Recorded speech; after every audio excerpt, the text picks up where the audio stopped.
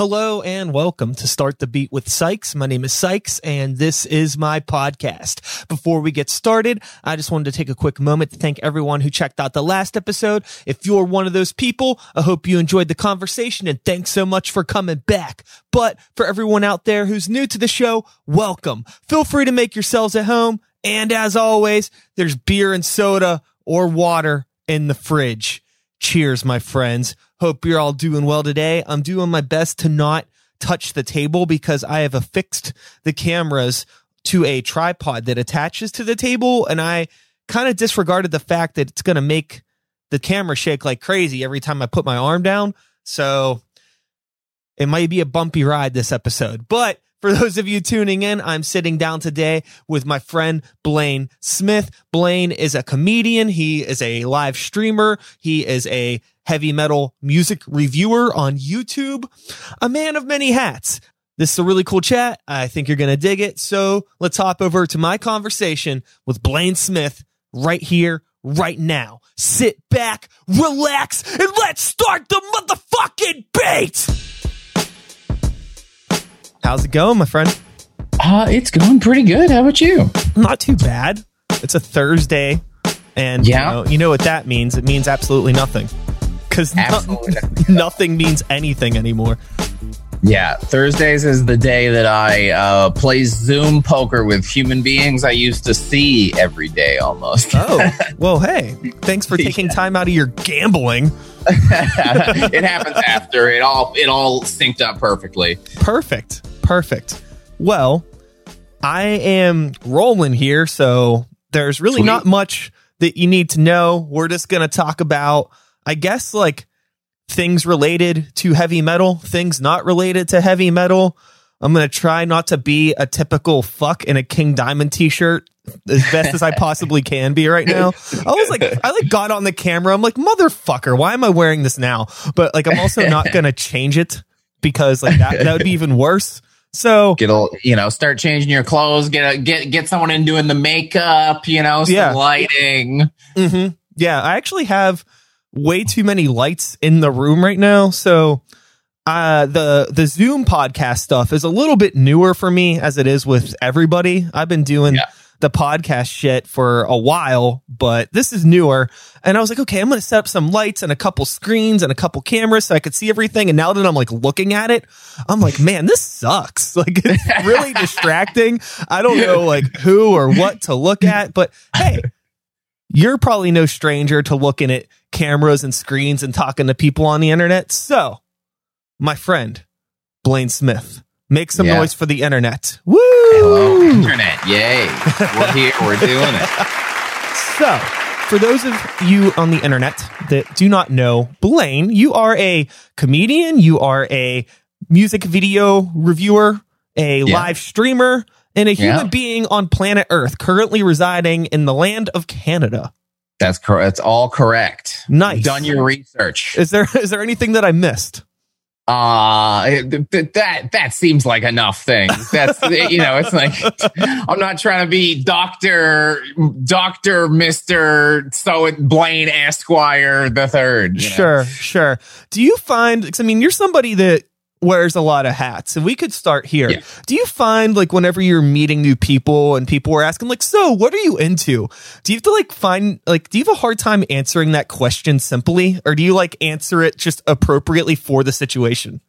I answer it appropriately for the situation, and that frequently I lie because the worst thing you can do is when you're in like an Uber. The worst thing you can do is say that like you work in TV and film, or you're a comedian or anything, because either you need to give this person a joke or this person starts telling you about their movie idea.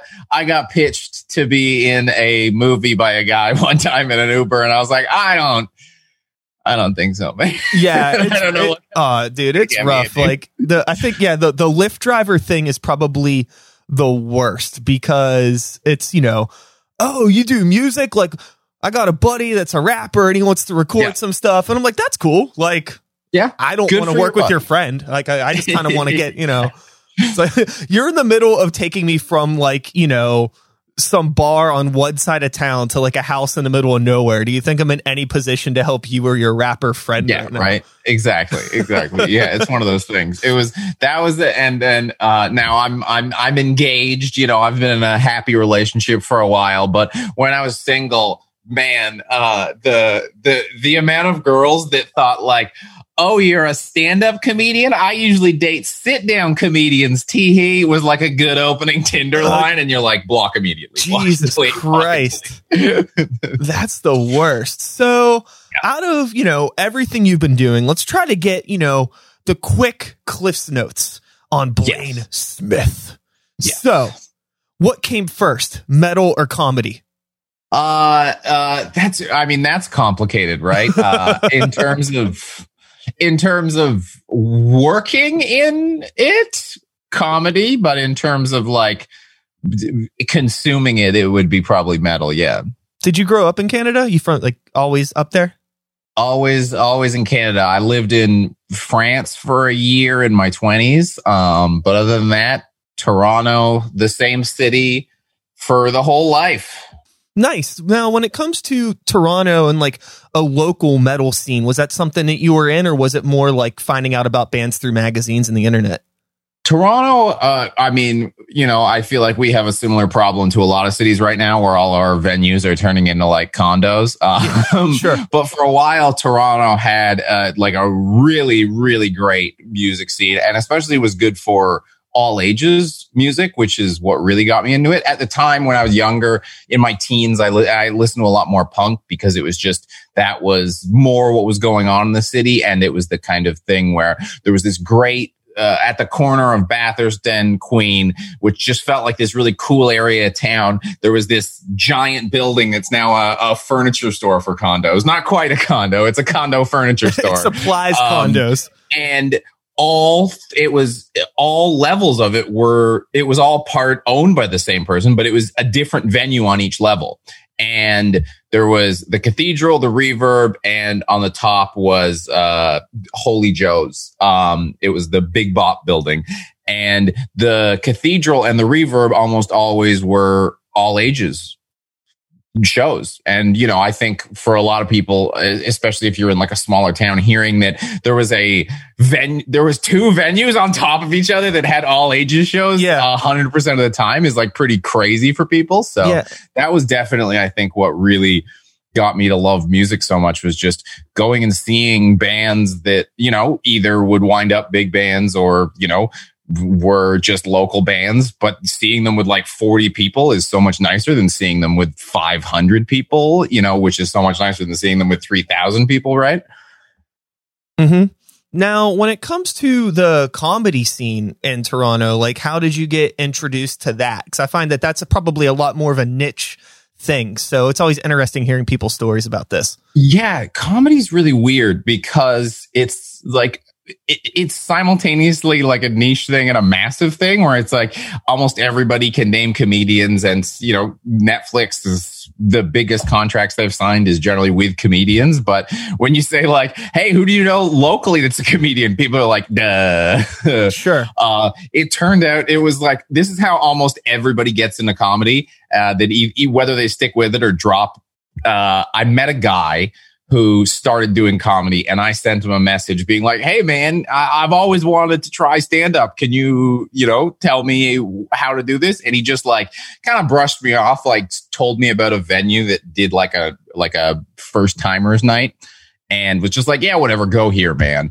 And I did that. And then I wound up sticking with it. And then shortly after quickly realized that the instant you start doing comedy, like 8 guys that you like went to 1 year of university with just come out of the fucking woodwork, just being like, hey, wait, you can just do comedy? How no one told me that. How do I go do comedy? And then maybe they come out once or twice, and then never do it again. Or maybe they, go on to make it a career. Now with, you in deciding to take that route of comedy, were you like a very social, outgoing, sort of on stage type of person? Were you playing in bands? Do you have any sort of a music background, like playing? Yeah. I mean, I like I said, in high school, I was really into punk music. So I was doing that. And that's a nice way to easily get into music. It's a lot less of a steep hill to start to jam with some friends in a punk band than playing in a metal band. And then I was in that little peak period where noise music got kind of big for a while, around the time like Lightning Bolt was really making like noise, weird kind of stuff popular. So I did some noise music, I played in a warehouse and accidentally set someone on fire. The normal noise musician stories. Oh, yeah. And then coincidentally also just in school, it was like a weird thing where in school, I was always the person that wanted to do like presentations. I just liked doing presentations. And I had this weird thing a trick I'd always use on teachers, which is I always wanted to do presentations, but I always wanted to do them alone. And so I would go to the professor or teacher, and you can try this if you're younger and still in school listening to this. And I would go, because they always need someone to go first, because it would happen over like a month, right? Because you can only have so many presentations. And so I'd always go, hey, I'll go first if you let me do it alone, because they could never get anyone to go first. And they'd be like, I guess, sure, that's less work for me. Fine, you helped me out a little bit there. And it always worked, and it always made presentations actually fun, as opposed to like, oh God, Jimmy's not showing up with the handout. What a dickhead.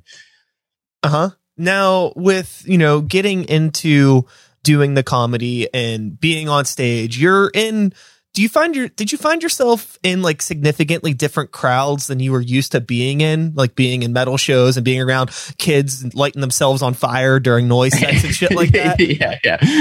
Like what was the crowd adjustment like?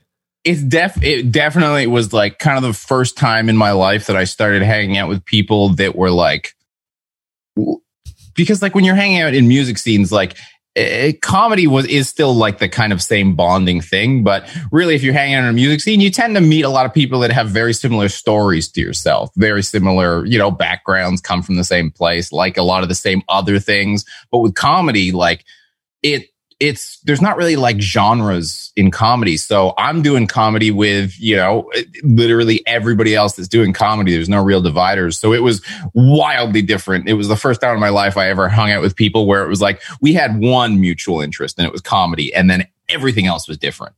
Yeah. And I think that it's not entirely, impossible, I think, for some people in comedy to find that same bond that maybe we find with metalheads. Cause there is kind of like, there's definitely genres of comedy, even if there isn't like, it's not billed as shows like that. Yeah. There's definitely styles of comedians. And like a lot of the comedians that I know locally, like they're all the same person in this like weird way. There's always the outliers, but a lot of them are the same people. So I imagine, you standing out, did you find it was easier for you to find a voice as a comedian being on stage since you had like maybe a different background from a lot of other people in the scene? Yeah, I mean, it definitely is kind of that immediate thing where you're suddenly, at the very least, you're more recognizable because you get on stage. And there's a joke where it's like, if you're lining up comedians, it's like 8 guys in flannel shirts with beards that are like a little portly. And then some guy gets on stage and like, at first I was just going like full metal on stage. I was wearing a battle vest. I was cut off sleeves, just really being like, I'm a metalhead and you're going to know I'm a metalhead immediately. So it at first it definitely gave me like a good jump off the starting line, but then eventually I had to realize a little bit of balance with it because being on stage is kind of like a magnifying glass for whatever it is about you. Like if you're a little overweight, you're a fat guy on stage, if you have sex with people sometimes, you're a slut on stage. And so like you don't need to be like full metalhead, like going on stage like this. They know I'm a metalhead. I don't need to be doing the whole thing to kind of get that surprise factor. Yeah. I imagine it can be really, really hard when you step onto stage being like a little over the top, because now all of a sudden people have these expectations of you. Like, is this a gimmick? Is this fucking guy for real? Like, oh, what's going to be so funny about this guy? But that's probably no different whether or not you have the battle fest or the flannel or whatever. I think comedy's a really, really intimidating seeming thing, but life's intimidating in general. I try not to overthink it too much. I've never thought about doing comedy though, personally. Right. It's a weird thing where a lot of people are like, wow, that's so scary. And then you're like, what do you do for a living? And they're like, they say something, you're like, oh, that seems like a fucking terrifying. Sure. You know what I mean? Like, sure. Like they're like, oh, I teach children. And you're like, oh my God, like you could just fucking ruin like 30 people for the rest of their lives. Uh-huh. Like, that's crazy. Like we all remember a teacher where we're like, that teacher's whole thing was they were mean to 5-year-olds. Like that was their shtick in school. It was like, oh, that's the mean teacher. You're like, you could just be fucking scarring children for the rest of their life. Yeah. Now, as you know, time has gone on and we are now in the digital age. There's all of these interesting ways that we get to talk and communicate and get our message out to people. This right now is an example. I am in the United States. You are in Canada. We are talking in real time over the internet about life. Pretty cool. And you are somebody that has taken advantage of these platforms and you do, video reviews of heavy metals things online. You do live streaming and all that. What has that been like? 'Cause I imagine, okay. Actually, before I ask this question, when did you start doing stand-up? I started doing stand-up probably 8 years ago, I think. Okay. So that was like right around the time that, that's 2012. Instagram's new. Social media is becoming a bigger and bigger and bigger thing. Over the course of, we'll just say the past decade, how has the internet changed and shaped your career? Well, the thing was kind of, because at first I was like trying to do comedy and I was just going out and doing it live and then not really kind of thinking about the other stuff. And then I started wanting to kind of explore and I made a web series with some friends, just super low budgety, just did everything ourselves. And it was really fun. And it started being like, oh, you can, like, it was really interesting because a lot of comedy is focused on your local scene. Like comedy is very cliquey, very, very like pecking ordery type of thing. And it's like, oh, I get on these shows in town. And then outside of the town, nobody knows or gives a shit who you are. Sure. And then all these tools, I started using them and suddenly it's like, well, it doesn't even really matter what my place in this local comedy scene is because now I have like an actual fan base, which is, the thing that we're all going for. And it's like the speed at which you can get a fan base by putting like 4 YouTube videos out there versus doing like 40 shows in and around where you live is like, it's not even, you might get one fan out of doing all the shows, but a couple of videos and suddenly you're like, oh, okay, well, here's a career path for me. Yeah. Yeah. It's really, really wild how you're starting to see this like change the way that a lot of bands are starting to finally like focus on how to promote their stuff, especially like local and DIY bands. I've been yelling at bands on this podcast for years to be like, be more self-sufficient. You have this crazy tool. You have this thing. You could do shit on it other than Tinder, fucking be productive with your band. Don't fucking complain on Facebook about shitty shows. Invite people to things, film videos. Yeah. It's like the fucking cameras and everything that we have on this shit. Like you could do great things super easily. It's like, how motivated are you really? My buddy, Daniel DK, guitar player and Exciter, works with me at Banger. He had always been good at social media with his previous bands, using Twitter and crowdfunding and that kind of stuff. But he didn't play any video games ever. So he had no idea what Twitch was. Twitch was like this totally foreign, because until like really the pandemic has kind of been, there's always been other stuff happening on Twitch, but the pandemic has really taken Twitch out of the kind of hands of gamers and kind of just shown it to everybody. Yeah. I was always like, you need to get on Twitch. Just get on Twitch and play guitar. When you're practicing guitar, just do it on Twitch. And he was like, whatever. And then the pandemic, he can't play live anymore. And that was his main source of income. And he was like, shit, what do I do? And I was like, dude, just Twitch stream. Everybody's online right now. He started Twitch streaming, and within like a couple months, it's now his main form of income. He's doing great. It took him like 2 or 3 months of trying it to suddenly be like, oh, wow, this is now my most stable source of income in my life. That's like replacing what I used to get playing live. And I'm just sitting here practicing guitar, playing songs I like while people like chat with me. You know, there's a lot worse things you can do for money, certainly. Yeah, definitely. You know, I think that it's awesome to see people taking advantage of these things and, you know, really thinking more of that like self-sufficient entrepreneurial brain, just using these tools that we literally just fucking have laying around. There's like no excuse not to be doing this shit unless you just really don't want to do it. Yeah. I mean, you know, there's a lot of people talk about like the dangers of social media. And I think there's a lot of that. And I think you have to be really careful. But at the same time, it's like, there's also a way to like really use this stuff to have a pretty nice life. Sure. That's like, you know, fulfilled and happy and, you know, just, you know, it's like anything. It's like drinking, right? You know, there's an amount of drinking that makes life awesome. And there's an amount of drinking that makes life awful. Sure. And, you know, it's just about staying on that path. I always tell people online, like when it comes to social media, you really choose your own hell. You pick who you're friends with. You pick what you interact with. You pick who you follow. Just be aware. Just be aware. Yeah. You know, don't complain about fucking, you know, seeing nothing but political articles if all you do is share and comment on people's political articles. Right? The internet doesn't know, you know. It's just like, Billy likes this stuff. Let's keep sending it to him. I'm listening to a podcast, a New York Times podcast called Rabbit Hole, and it's all about like YouTube algorithm, like radicalizing young guys, blah, blah, blah. And then I open up my YouTube and it's just like metal albums and Tekken combos. It's just nothing. I'm like, how the hell are people finding political shit on this website? Sure. I don't see any of that. I'm watching a guy paint some miniatures.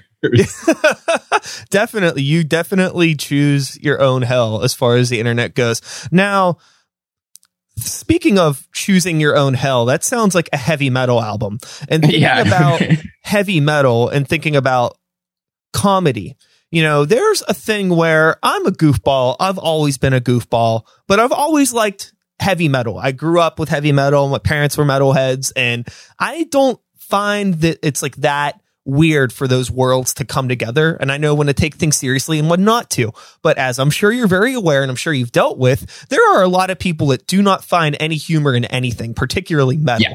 So how have you dealt with that over the course of just like, you know, you being you in the metal community? Yeah, it's definitely one of those things where a thing that I found really helpful was I was reading a lot about like human loss aversion. I know to take this to a weird spot, go for it. Which was really useful. Where it's, you know, there's a lot of discussion right now about how humans are very loss averse. We don't like to lose. We don't want to lose things. So when we're looking at videos or our posts and stuff, and we can have you can get 50 nice comments and you can get 10 mean comments, and all you think about are those 10 mean comments. Like I can sum it up in my head, mean comments easy that have happened years ago, easier than some nice things people have said recently, right? Yeah. And you just have to kind of realize like pay attention to how many negative comments you're actually getting. Like, yes, people are saying mean things, but really, there's a lot of people that in saying so nice things to me and sending me messages. Hey, man, your videos are very funny. Or, hey, man, I found my new favorite band because of you. And it's like, there's some guys that are mad because I'm left wing. And I mean, I'm never going to convert those people. So why would I dwell on those when I've got nice people saying nice things that I could spend my energy on, you know? Absolutely. That's really a thing I think is, if someone wants to have like an actual constructive debate with you about something they think you're doing that they don't like or whatever, have a conversation with that person. But if someone's like, you're a, you know, we won't veer down it, but just realize that person, I mean, something's going on in their life that has caused them to not be stoked about something, and you have nothing to do with it. You just happen to walk in the frame. So slide past that. There's two metalheads that, you know, got attracted to metal because it's ridiculous and silly and over the top. And there's an element to funniness that they realize that most of these people are doing. And then there's the other half that are, you know, there's basically there's two metalheads, right? There's Varg and there's Fenriz, right? There's people that are funny, they're interesting, and then there's assholes. Sure. Something that I've, really had to reckon with, I just recently turned 35. I'm not the oldest person in the world, but I'm not getting any younger. Right. Yeah. And I'm still playing in heavy metal bands. I'm still listening to heavy metal. And there's like this level of immaturity and adolescence to it that I think as you get older, it's kind of hard to reckon with it if you really think about it.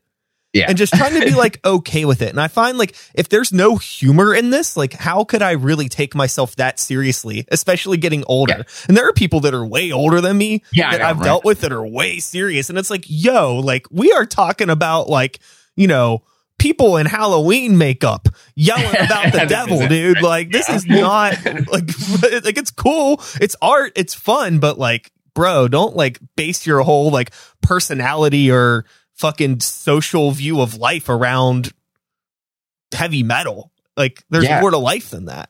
Well, especially because it's like you don't realize that I've gotten to spend a lot of time with a lot of musicians that a lot of people look up to, and the general one of the through lines about almost all those musicians is they don't want to talk about metal that much. Sure. They're doing it every day. They play it. It's not consuming their entire life 100%. They want to talk about a hobby they have that I've got this new hobby that I'm excited about, Yeah. And the other thing is 9 times out of 10, they're also always silly motherfuckers. Yeah. Like, the record is not an indication necessarily of their personality. Probably the band that I've become the best friends with since doing this is Bell Witch, and they make, sad hour-long albums that are one track, and then in person they are just always I was messaging Dylan the other day, and I was just a little back and forth exchange, and then he was like, "Oh, I thought about you and your fiance the other day. A book I was reading reminded me of you." And I was like, "Oh, that's cool. What's the book?" And he's like, "Oh, it's a book about gravity. I couldn't put it down." And I was like, "Oh, that sounds cool. What was the?" "Oh, you fucking piece of shit." Yeah. And this is the guy with like a fucking 40-string bass making 90-minute long single sad songs. Uh-huh. And this is how he talks to people. So consider that, like,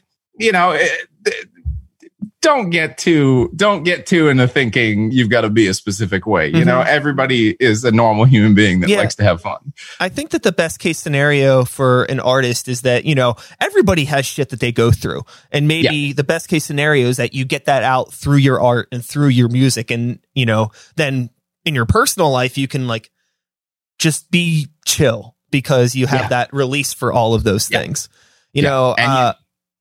Recently I had Alan from Black Dahlia Murder on the show, and he is making fish tanks out of old tube televisions as a hobby right now. Yeah. So it's just like, what the fuck, dude? But like, it's super cool because it's like, he doesn't want to talk to me about drums for a fucking hour. So it's but like, and I totally get it because like there's times when I'm out and about and I run into somebody that I haven't seen in a while. And like, okay, I got a night out. I'm away from the studio. I'm away from this or that. And then the next thing I know, how's the album going? How's things, just like, and now I'm talking about it again. You don't want to be rude to people that are genuinely interested in what you're doing. Yeah. But at the same time, it's like hard, I think, when you're like, in a band or you have a podcast or you're doing these things and like, people listen to you more than you realize, which is kind of weird. Like you run into them in person and they want to talk to you about those things. They want to talk to you about the podcast that they listened to or the album review that they saw or like, and it's like, shit, like I can't get a break from this, but also I don't want to break from it because I love having this life. It's a weird thing. Yeah. One of the things that I picked up that, I always thought was good was that a nice way to break that is to ask about them. Like the person that's excited about you, because then they're really happy about that. I remember it was weird. Like Lamb of God, big band. I'm like more black metal, death metal.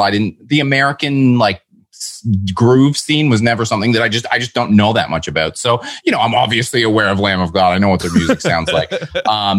But we were Slayer. It was the Slayer the final Slayer tour. Yeah. And we were all the Banger crew was all going as like a workouting. It was really nice. And Sam's friends with Lamb of God. He's been promoting them and cheerleading for them since they were a fairly small band. And so he's like, oh, I got to go see Lamb of God. We should all go see Lamb of God, you know? And so we go up to their dressing room, and they're about to go on in like maybe like 30 minutes. And so they're kind of practicing and getting ready. And they're like, oh, cool. Thanks for coming up, guys. How are you guys doing? Good. How are you doing? Good. So what's your name? What do you do? And I'm like, what? I'm like, oh, I'm a comedian. And he's like, oh, sweet. I really like comedy. We talked a little bit about comedy, and it's like, you know, they did not want to be asked questions about themselves, right? They don't want to fucking talk about themselves. Yeah. They're about to go on stage. They're going to have to do that for a good portion of the night. They're just, oh, what do you do? Oh, comedy. Cool. I like comedy. And I was like, man, you know, someone in Lamb of God doing that to me, I can certainly do that to someone that comes up to me at a show and it like compliments, you know, just asking people's names and shit, just shaking their hand and being like, oh, cool. Thanks, man. Yeah. Oh, yeah. Which is your favorite band on the show tonight? Oh, sweet. Yeah, I love that album too. Blah, blah. Now, in terms of you listening to music and doing album reviews, this is a thing that you do on YouTube, on Banger TV. I'm curious, you know, as a music listener, when you get into doing album reviews and all of these things, like over the years, has this like changed the way that you digest or think about music? Like, did you analyze music differently before album reviews? Yeah. I mean, it certainly has. I think the thing is, it really just makes you want. I found before a lot of what I was doing was I was trying to find bands that sound exactly like a band. You know what I mean? You'd like find this one band you like, and you're like, this band's sick. How do I find 10 more bands that sound just like this? And then after like the amount of music I've listened to is quite high at this point now. It's really like, where's a band that sounds like not the last 40 albums I've had to listen to? It really has made me crave. And I think it's like a thing that people sometimes don't understand, why reviewers are like constantly praising things that are different. They're like, well, I love the old school death metal sound, and you guys like, everybody's really excited about Tomb Mold right now. And there's people that are like, why are you excited about Tomb Mold? It's just, I don't like it. It's pretending to be old school death metal or something. And you're like, well, it's because we've listened to a lot of death metal over the years. And this is like, oh, this is familiar, but different. Yay. Thank God. It's like, you know, like the first time you're in New York City and you're like, I'm going to get some pizza. I have to try all the pizza that I possibly can. And then, you know, after a while, like maybe if you're in like Manhattan for a week on some bullshit, you're all of a sudden you're just like, man, I don't want to eat another fucking slice of pizza again. I know, right? I don't care. Yeah. So I've spent a lot of time in New York in my life, and the instant I touched down in New York, I'm like, get me away from Manhattan into a borough, dear fucking God. Sure, absolutely. Every time I don't know when the fuck I'm going to be able to go back, but I have a family member that lives in Hell's Kitchen. I always stay with him, so it's like, shit, like, cool, like it's a free place to stay, so that's tight, but you're like in the middle of like the worst. There's like a couple decent restaurants, but other than that, it's like, get me the fuck out of here. So, you know, over the course of time, have you always been somebody that was like listening to metal and like metal like being your main thing? Or, you know, over the years, or maybe even, because I mean, you mentioned that you like were listening to punk and shit like that as a kid. I guess the question I want to ask, and I apologize for rambling, and I'm formulating this in my brain as I go on. It's a podcast. It's professional rambling. Fuck yeah. I appreciate your support. So, now, is there any styles of music that you are into that maybe, you know, would surprise people, or things that you just typically listen to when you don't have to do album reviews or you're not in the mood for metal? Like, what is the musical escape for Blaine Smith? I listen to you know, it's cliche. It's both cliche to say I only listen to metal and to say I listen to everything, but I do really like pretty much listen to everything. I mean, like I said, you know, I grew up listening to a fair amount of punk music as well, so I'll still put punk on. It's generally like I'm not consuming as much new punk. A lot of it is like tied to nostalgia, but you know, I'll still put on those records. I mean, I like a lot of hip hop. Speaking of New York, I really like 2000s era New York hip hop. Okay.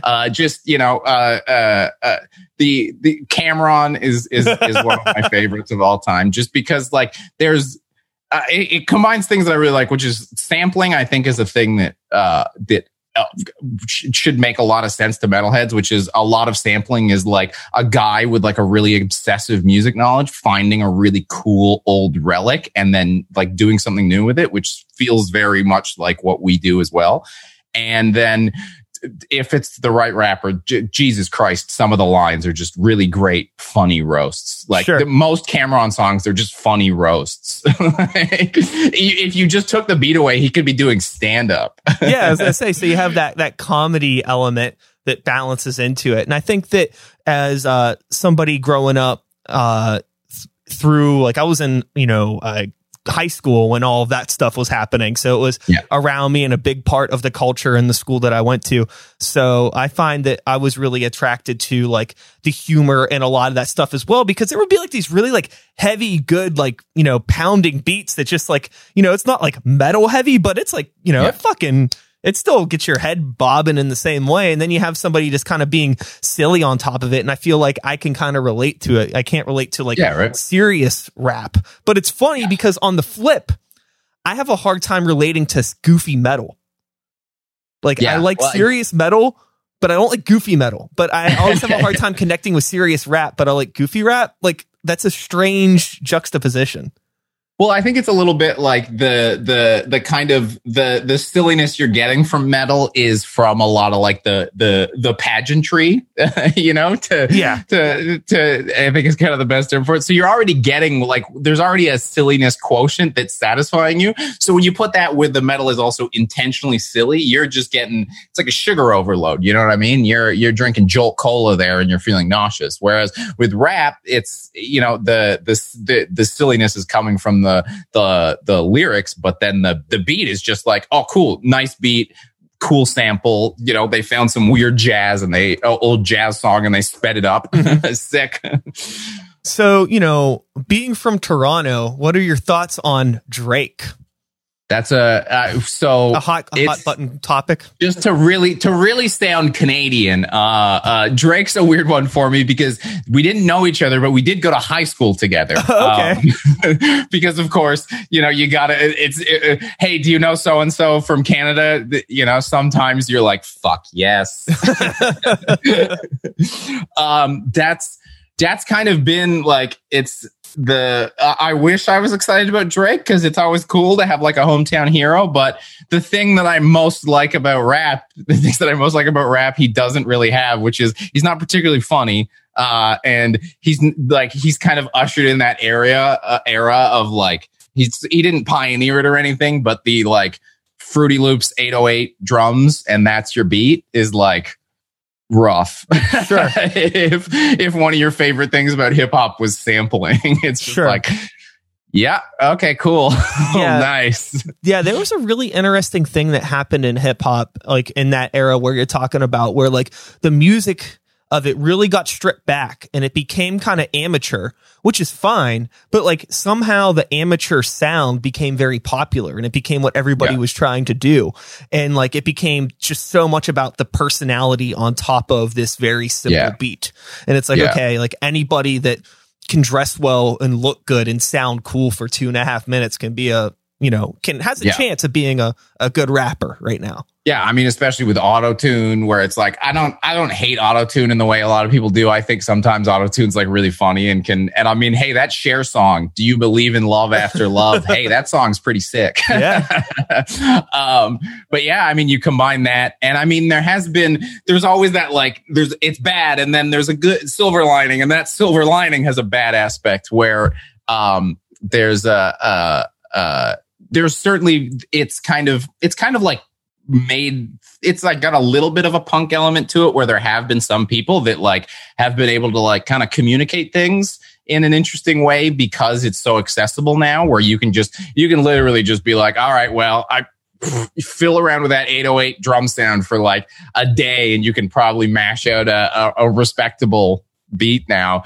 And then if you have an idea, you can put it over top, and then maybe, I don't particularly enjoy the way the music sounds, but there's that guy Juice WRLD who died of a drug drug complications, like took off alive and landed dead.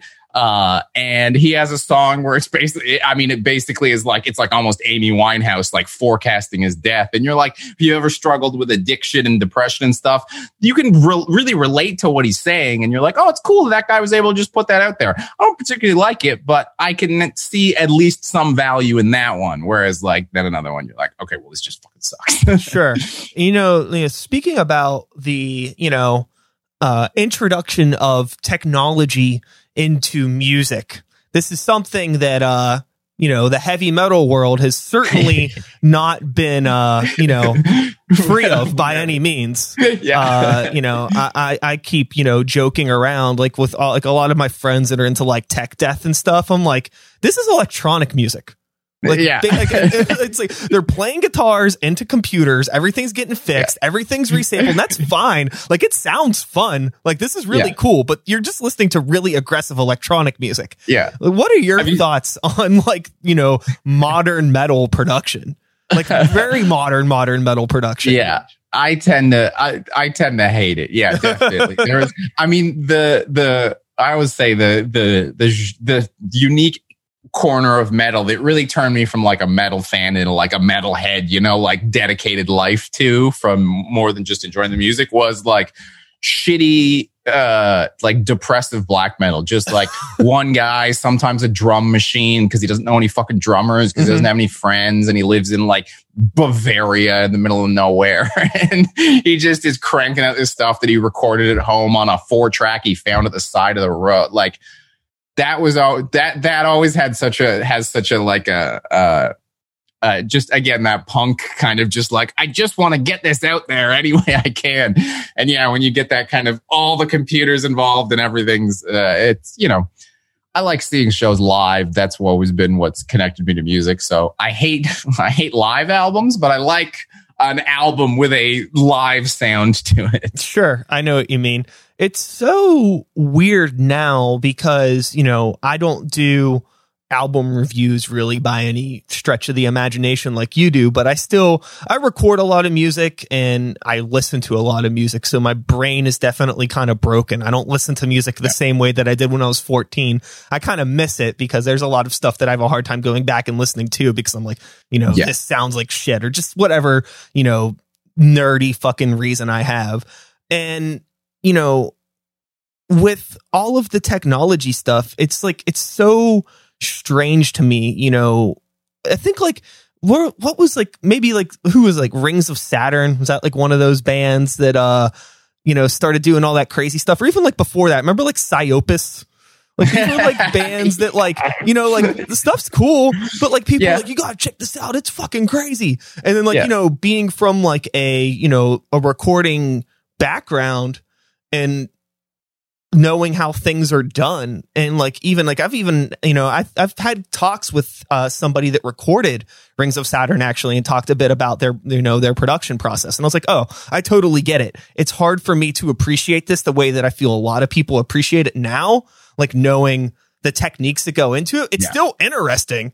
It's like, it would be like really hypocritical of me to be like, this isn't music, but say like, oh, sampling's dope in a weird way. They're kind of like sampling small guitar loops and then like speeding them up and like, doing, it's like, it is sampling. So it's weird how all of that stuff like really comes together. Yeah, I mean, there's just a quick aside.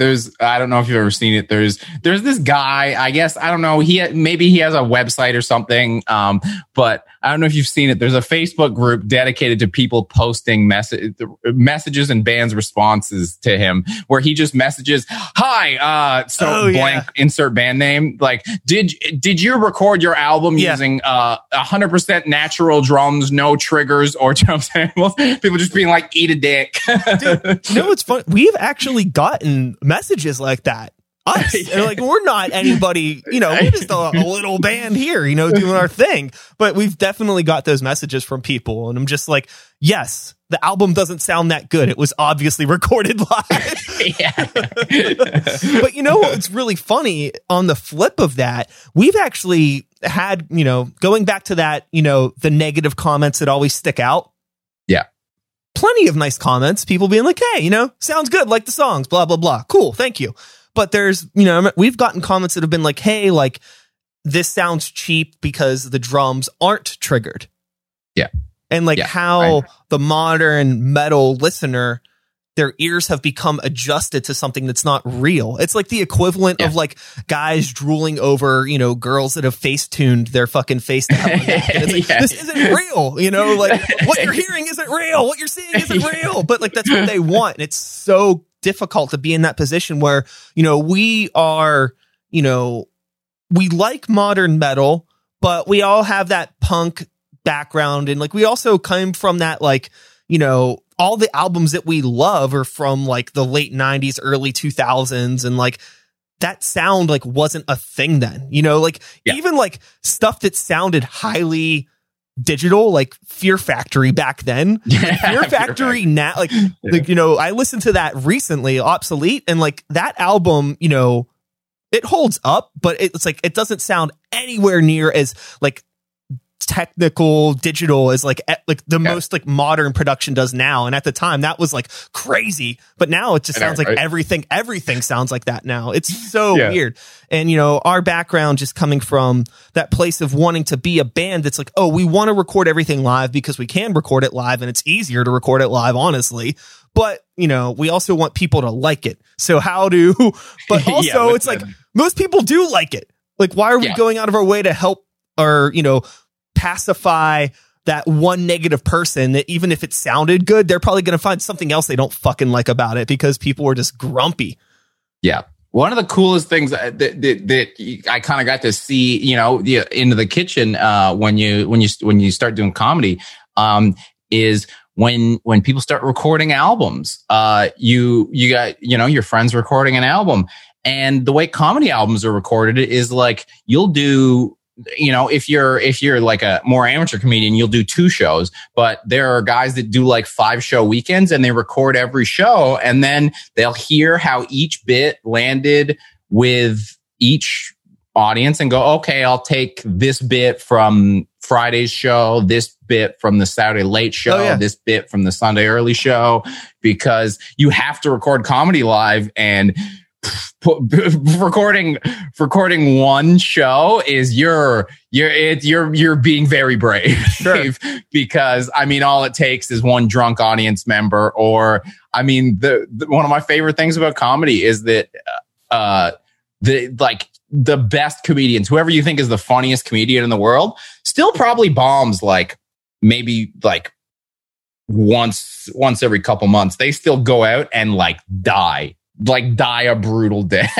Yeah. I feel like, you know, again, I do not do stand-up comedy, but just as a performer, I imagine, you know, there's just so many variables that you can't control, and like things that you don't really expect. Like if I'm in a room and if like the sound is off, like if it's like this weird venue that makes us have like low stage volume because they're miking everything, but the monitors sound like dog shit. So it just, if I can hear myself screaming too loud, I'm like, what the fuck? It throws everything off, and like, it just fucks shit up. And I'm sure the same thing can happen with you if there's like a weird light that can't be moved, or, you know, that one person in the audience is just hella distracting, or like, I imagine like just the science of how a room is set up really helps with comedy. 100%. Yeah. There is a lot of like, there's this weird thing where, the best comedy room is kind of the opposite of like the best, like venues tend to be really great if they're like narrow and long, right? Sure. Whereas comedy, you basically want to perform for like a flat line. Yeah. You want that to be as wide as possible and as like shallow as possible with getting as many people in there. It's really weird, the difference. But the thing, again, sometimes there's you can pinpoint a reason. Sometimes you go out and it's in your favorite venue and you see some people in the crowd that look like, oh man, that guy's got a band shirt on, sick. You go out there and it just doesn't work, and you're performing your ass off and it's just not landing. And the first time it happens to you, it's like it ruins your month. Like you can't forget about it. And then eventually, like for me, it's now like one of my most favorite times on stage will be those times, because you can instantly be like, all right, well, this show is, I've tried to save it. I've spent 10 minutes trying to wrestle this out of the toilet. It's in there. I'm just going to do everything I want to do on stage. Personally, I don't give a fuck how they feel about it. I'm going to try all kinds of shit. I'm going to goof around. I'm going to do whatever I want. And then those are the times where you just get to have the most fun and you get to learn the most. And there was a show I was on where I went on and I was just bombing. And it was in my favorite club, Comedy Bar in Toronto. Comedy Bar has like my crowd. The show was going well. It wasn't like a lame crowd or anything. And I was just bombing. And I went, am I your least favorite comic you've seen tonight? And everybody went, yes. And I went, okay, well, you trust me. And now that I know that, by the end of my set, I am going to be the second worst comic you saw tonight. And I just fucked around and had a blast. And then I was like, was I the second worst comic you saw tonight? And everybody was like, yeah. It was like, it was one of my favorite memories is a show that went the second worst of 8 people. I know that, it's my understanding that the world of stand-up can be like pretty cutthroat because of just how many people were trying to do it and like fight for time and things like that. Yeah. But I think that maybe that's also more of a product of a bigger city, like a New York or an LA or things like that. Have you spent any time in either of the cities trying to do comedy, and what was it like? I've done comedy a lot in Toronto and Canada, and then I've toured a bit of the East Coast, and I've done Europe and a little bit. And the weird thing that people don't remember about Toronto a lot of times is it's now bigger than Chicago. It's the 3rd largest city in North America. So New York's is obviously insane. Like it's like you have to bottom rung. You have to pay for stage time. It's called pay to play shows. You'll give them $5 for a spot. In New York? In most cities, like if you try and start a show like that, you're a fucking criminal. Get the hell out of here. We hate you. You're run out of the comedy scene with pitchforks. In New York, it's just like there's so many crazy people that's how you need a filtering mechanism. Yeah. Because the problem is that for a band, you at least need to be able to fumble together a couple of chords to be able to get on stage. You need to be able to, like that. You need to at least be able to do that. With comedy, you can literally walk in off the street after getting a piece of your brain removed. And at an open mic, you get 5 minutes. So there's definitely like getting noticed at first takes like a lot of work because A, you suck. B, people don't know if you're ever going to be good. So they don't know if they want to invest any time in you. And B or C, people quit like crazy because it is like a really thankless thing, right? And it really sucks. It happens to you a couple times and you get really jaded where you like meet someone and you're like, damn, I love this guy. Damn, this chick's wicked. Let's be best friends. And you're hanging out every day because you're going out and grinding shows. And then they're like, I got a job at an advertising firm. It pays $80,000 a year. I'm never doing stand-up again. And you're like, all right, well, fuck you. Yeah. Bye. Yeah. One of the hardest things, just even as a musician, I've dealt with it because there are people that just grow out of it. And like, I mean, I already said, I'm not getting any fucking younger.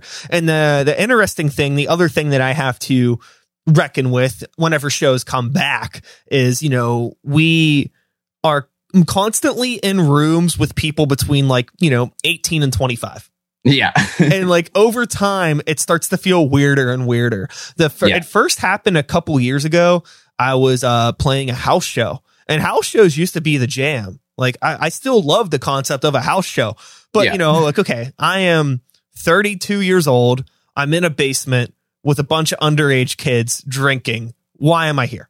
Like, I'm happy that this exists. I came out of this, but maybe it's not. It's my time to move on and, pass the torch down to the younger bands and let them do the basement shit. It's so like heartbreaking, but also it's like, I know it's time for me to move on. And then it makes it hard for me to like, I've definitely been bummed out by like bands that I'm friends with that were fucking awesome bands. I would love like, them coming out to like playing shows with them, hanging out with them at shows. And, all these motherfuckers, once they stop playing in bands, they stop coming to the shows. So it's just like, you don't fucking see these people anymore, unless, fucking, Meshuggah's in town or some shit, and you see everybody in the parking lot for like an hour.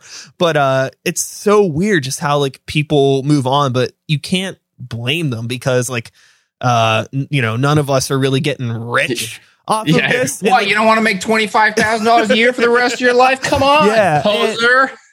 And like also too, I think it's just a matter of like, you can't expect everybody to be as passionate about this as you are.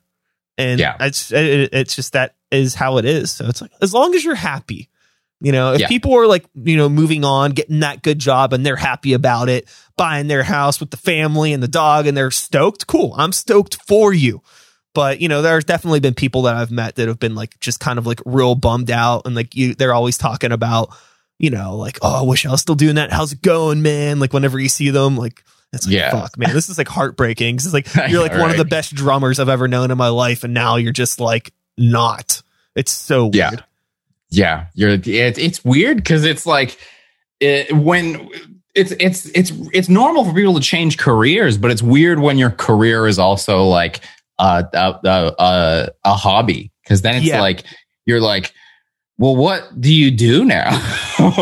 What do you do with your time? It's so weird when someone stops doing stand-up because generally the reason they stop doing stand-up is they can't go out 6 nights a week to perform for half the time for like $20, $0, a couple drink tickets. And that's the crazy thing about comedy is like, there's no point where you can really stop doing that. Like you'll hear Chris Rock be like, oh yeah, don't come and see me if you hear that I'm randomly doing a spot at the Comedy Cellar because I'm doing new material and it bombs. I'm figuring this shit out still. People don't like it. And you're like, well, cause they're like expecting him to go out there and be this fucking phenom they've seen their whole life. And then he's like, fumbling through something that he's kind of thinking about that maybe doesn't like fully line up. It's like, what? The interesting position for stand-up comedians, I imagine, is like you can't practice stand-up on your own. So it's like basically Chris Rock is inviting everyone to a band practice. Yeah, 100%. You start to like get a sense that when because you write alone, right? You write your jokes and you get a sense sometimes you write when you get better at comedy, you start to figure out how to construct a joke and then you write something and you'll get like a hunch. You'll be like, this I think is good. And you'll go out and sometimes it's good from the first time you tell it. But then sometimes you're like, this is genius. This is so funny. I love this. And then you go out and people are like, that's not funny. And you're like, no, it is. I know it's funny. And they're like, it's not. You're like, what the fuck? I tried to do it for a while. It never worked. Just a joke about how like female magicians don't exist and how women do not seem to have any interest in equalizing most careers. You want equal representation. There's stand up. There's a million great female stand-ups in Canada that are just always fighting for their place. Magicians, it's a bunch of weird guys. I wrote this joke and I was so excited about it. I was like, that's sick. I've never heard anyone say that. That's fucking it's gonna go viral. Get on stage. People are like, what are you talking about magicians for? I have never seen a female magician. You've never seen a female magician? What the fuck? The only laugh I got out of that joke was one time a guy was like, I know several female magicians. And no joke, he had a dead eye, like just an eye that was completely white. And I just went, of course you do, man. You got a fucking dead eye. And that got a laugh. But then nothing else in the joke did. I was like, all right, well, unless I can drag that guy with me to every show, I think I got to put this one to bed.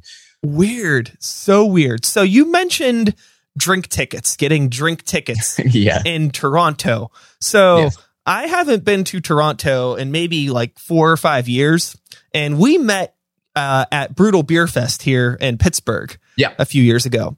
Now, when I was in Toronto, craft beer seemed to just not exist outside of like a couple tiny breweries. Has that changed much in the past few years? Yeah. Well, I mean, Banger is literally in the same building as a craft brewery. Nice. That we did a beer with a little while, like a couple years ago. Yeah, no, it's really It's really exploded. We had a couple, and then the problem was we were having for a little while, whereas like we'd get like a craft brewery, and then the craft brewery would be popular, and then it would be by like Molson, and then suddenly it like wasn't a craft brewery anymore. Like Mill Street for a while was like this nice little local brewery that was producing really good beer. Cool. And then, they got bought by Molson. And it was like, well, I guess that's just a giant beer factory now. But yeah, we've got a million little pop-ups. There's like storefront breweries where it's like, it's like you go in and there's a little place. You can get a couple of eats. You can drink, and then you just see like, there's a giant silver vat behind where the people are serving you food from. And you're like, oh, I guess we're in a brewery. This is the size of my apartment. How are you doing this? Yeah, it's pretty wild how it's blown up even here in the past few years. I mean, there's probably, 24 breweries within 15 minutes of my house right now. Yeah. It is exhausting. But I can't remember the name of the place. There was two places that we went to that I thought were decent when I was in Toronto. I don't remember. One of them was like on a rooftop somewhere. And the other one was by a record store. Alley Cat Records. There was one by a vinyl store that was a pretty decent vinyl store, and then the other one was on a rooftop. But again, this was like 4 or 5 years ago, and I don't remember the names of them. We've got some. Toronto's cool big, ones. so the issue. I mean, the issue we've always had is that Toronto is kind of similar to New York in that space is really premium, like small. Like you don't get a lot of space for the lot of money you have to put in. So things like breweries can be a little harder, where it's like, you need, ideally to run a proper brewery, you need like a slightly warehouse sizey space, which doesn't super exist in any sort of place that people are really hanging out a lot. Sure.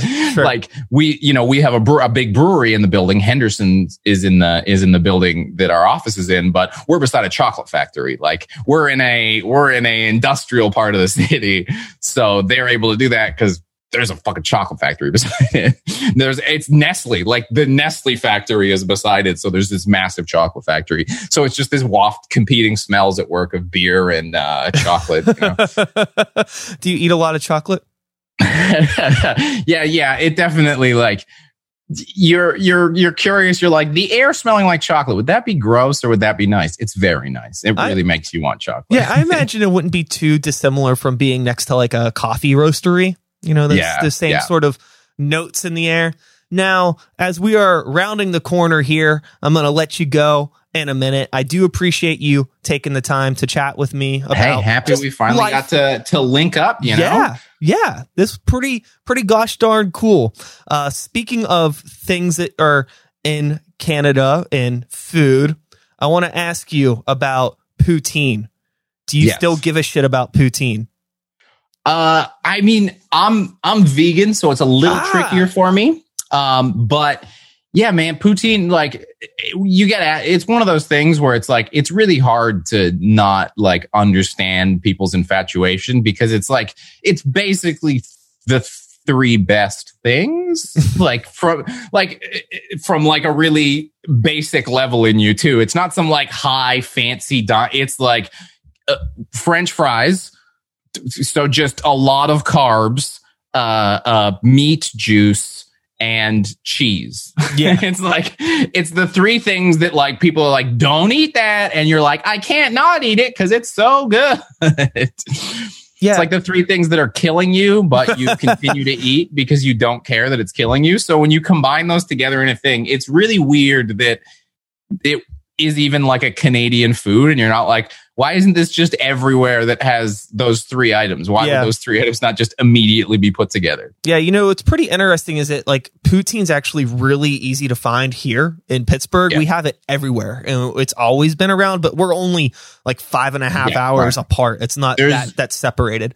Yeah, I've always said like I find a lot of commonalities between growing up in Toronto and the state of Pennsylvania, because we are both like functionally, conceptually, you go to the tent. We're both East Coast places that aren't on the East Coast, that aren't technically touching an ocean. Sure. You know what I mean? Like where there's the feeling of going to like, you know, Philadelphia, New York, Toronto is like all the cities have a similar feel. You know, there's differences, there's uniquenesses certainly, but really like the type of people you meet, everyone's attitude, everyone's behavior, it really blends together a lot. And, yeah, so the like transport of, you know, poutine down is like the transport of like Rochester's commercials to my house, like growing up with Celino and Barnes commercials, despite the fact that I don't even live I don't live in the same country. I can't hire you guys as lawyers. Yeah. Being a vegan in Toronto, is that pretty easy? I know that I remember seeing online recently you were doing like the vegan lasagna. Yeah. And I wasn't sure if like you were vegan or not. Me and my girlfriend are both vegetarian, so I eat a ton of vegan food. And we have like a ton of great vegan restaurants in Pittsburgh too. So it's really easy to be vegetarian or vegan here. But there's plenty places that I've been on the road where it's like, fuck, I am fucked. What's it like in Toronto? Toronto is like, it's so easy. Like literally, my wife owns a vegan restaurant. Oh, nice. there's a shitload of them. They're really everywhere is kind of adopted that, especially when you're in a big, like once you're in the millions mark of your city population, I feel like you're like, well, most businesses are like, well, we have to accommodate these people. We don't like them, but they keep showing up. So throw some grilled veggies on a baguette and shut them the fuck up. So, but no, we have a lot of really great vegan food here. The last question I'm going to leave you on, and I'm curious, what do you think this mysterious connection between heavy metal and veganism or vegetarianism is? Because on the surface, one may not expect it. One may expect that we're all eating, you know, fucking goats and virgins 24/7, but we're all, you know, very conscious about the environment and the world around us. What do you think that connection is? I think a lot of it is that, I mean, especially for like the age range that we're in, like we grew up listening to some metal, but there was a lot of punk in there too. You can't tell me that you're in like your mid 30s and I have only listened to metal my whole life. I never liked any of that punk stuff. You know, we kind of really grew up in like the second golden age of punk music where it was like all these great bands making all these great records. And so many of them were so like aggressively left wing. I mean, I come from Canada, you know, Propaganda's the pride of the Canadian punk scene. Mm-hmm. And you're like, you fucking put out a Propaganda record and you feel bad when you're eating a sandwich, you know? So I think a lot of it is just like growing up, you know, there isn't really the punk and metal divide is like stupid and fake for a lot of, you know, it's a lot of the same music. There's a lot of crossover. And I think a lot of us just grew up listening to punk rock, and there really is a value at 16 of just like really bluntly cramming some messaging into people. Oh, I mean, yeah. You know, it's happening a little bit in the opposite direction these days. But we had a really great wave of like all the bands that were even the ones on MTV were like, be a better person. Sure.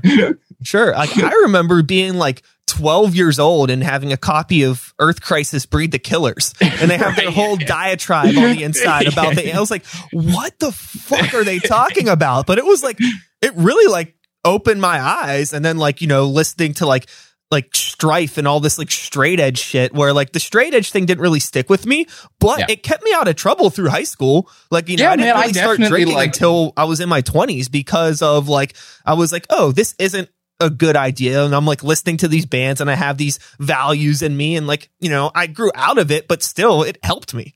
Like, I don't look down on any of that shit. Yeah, I mean, I dabbled with, like, again, not officially, but I definitely so there was periods in time where I was listening to more straight edge music, so it was like affecting my consumption as a teen. And as an adult, I have drug problems. But all I can imagine is that if I didn't have that as a teen, I would have fucked everything up.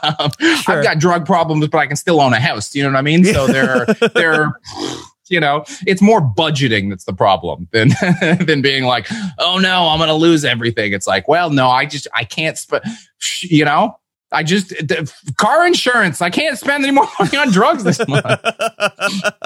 You know, I'm always like talking about, it's interesting. You bring up oh, like when we were kids, we all listened to this music and we all did this and that. But, you know, as we get older, some people start taking things a little bit too seriously, or some people go off the deep end with the silliness and the drugs or whatever. And I'm always like thinking about, like, you know, when I'm at a show with people and there's like these weird cliques of different, you know, of those are the serious metal kids and those are the goofy ones or whatever. I'm like, if this was high school, we would all be sitting at the same lunch table together. We would all be homies. So I don't know like what changed and why we still can't just get along and like help make the scene bigger and better by just being friendly with each other. It's so weird. Yeah. I mean, it's the thing where it's like, we all also complain that like, oh, there's not enough money in music. And it's like, well, stop scaring off people that want to spend money, you know? I remember, you know, Hell's Headbangers is like a label that puts out a lot of great shit. Yeah. It's a cool label, certainly.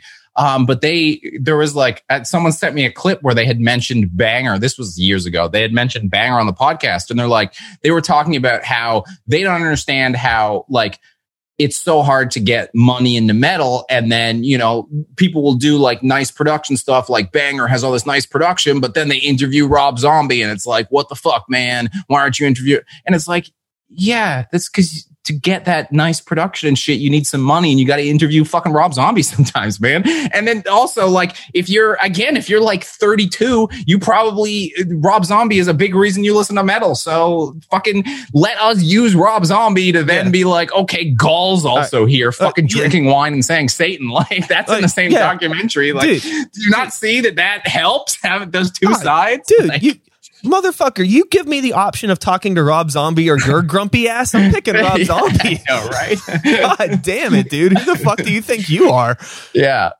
I mean, you know, it's just weird. It's like, you gotta, again, you can't be too serious. You can't be too extreme too. I don't like listening to anything that like I would have to go to an arena to see. Like, I don't particularly care that much about Slayer. Like, you know, like Sodom is like the biggest a band will get that I'm like super into. Cause it's like, it doesn't feel like it's mine once it's that big. It's like, you know, every fucking loves Slayer, man. You know, the fucking person that I just ran into on the street that looks totally normal probably knows a bunch of Slayer lyrics. Like, it doesn't grab me as much. But then you get like, you know, a band like Hooded Menace where it's like, I feel like this is mine and I love this. And that's what I love about metal. But at the same time, I'm not like, you're a fucking idiot for liking the music you do. You like fucking, you like this big band? Fuck you. Get the fuck out of here. And it's like, take it down, bro. Yeah. Take it down. Just talk to them nicely, put on a record, and maybe you can help Hooded Menace make $28 tomorrow. Like, that's absolutely. Well, Blaine, thank you for taking the time to chat. It was real cool. I hope you, I wish you the best of luck in your Zoom poker later. I hope, Thank you. I hope you make lots of money for more drugs and keeping the house over your head or whatever you got to do. I really appreciate that. I'm glad like I said, you know, it took a little while, but you know, I'm glad we were able to finally do this. It was a lot of fun, you know? Hell yeah, dude. I appreciate it. Well, take care of yourself up there in Canada, and maybe one day I'll see you in the real world. Who knows? I hope to do that. Who knows? I hope everything is okay with your state. Yeah, things are a little wild right now. I hope no one sets your state on fire, because there's a lot of people on every side that are maybe going to set your state on fire. Yeah, so we're in the middle I hope. Yeah. For anyone watching this in the future, it is November 5th. So we are right in the middle of all of the people are counting right now. That's crazy. There's people counting right now. Yeah, it is. Well, we'll see what happens. But yeah, definitely for some reason it's all falling on all our shoulders. I don't know. Anyways. It's funny, this whole conversation, I just saw the Descendants tattoo. Yeah. I just caught Milo there. Yeah, so. He's there. Yeah. So I have the same silly Epitaph Records background too. I mean, like, fuck, you know what I mean? I was like, 10 when Smash came out, and I had a skateboard, so fuck. Exactly. Recipe for success. That's the other thing, skateboarding, right? Yeah. We were like, Tony Hawk Pro Skater came out, and you're like, well, I can't not skateboard. Exactly. And then if I'm skateboarding, I can't not listen to punk music. Exactly. Well, before we go down another rabbit hole of skateboarding, maybe we'll do that next time. But until then, take care of yourself, dude. It was good seeing you, and peace out, man. See you later, dude. Adios, my friend.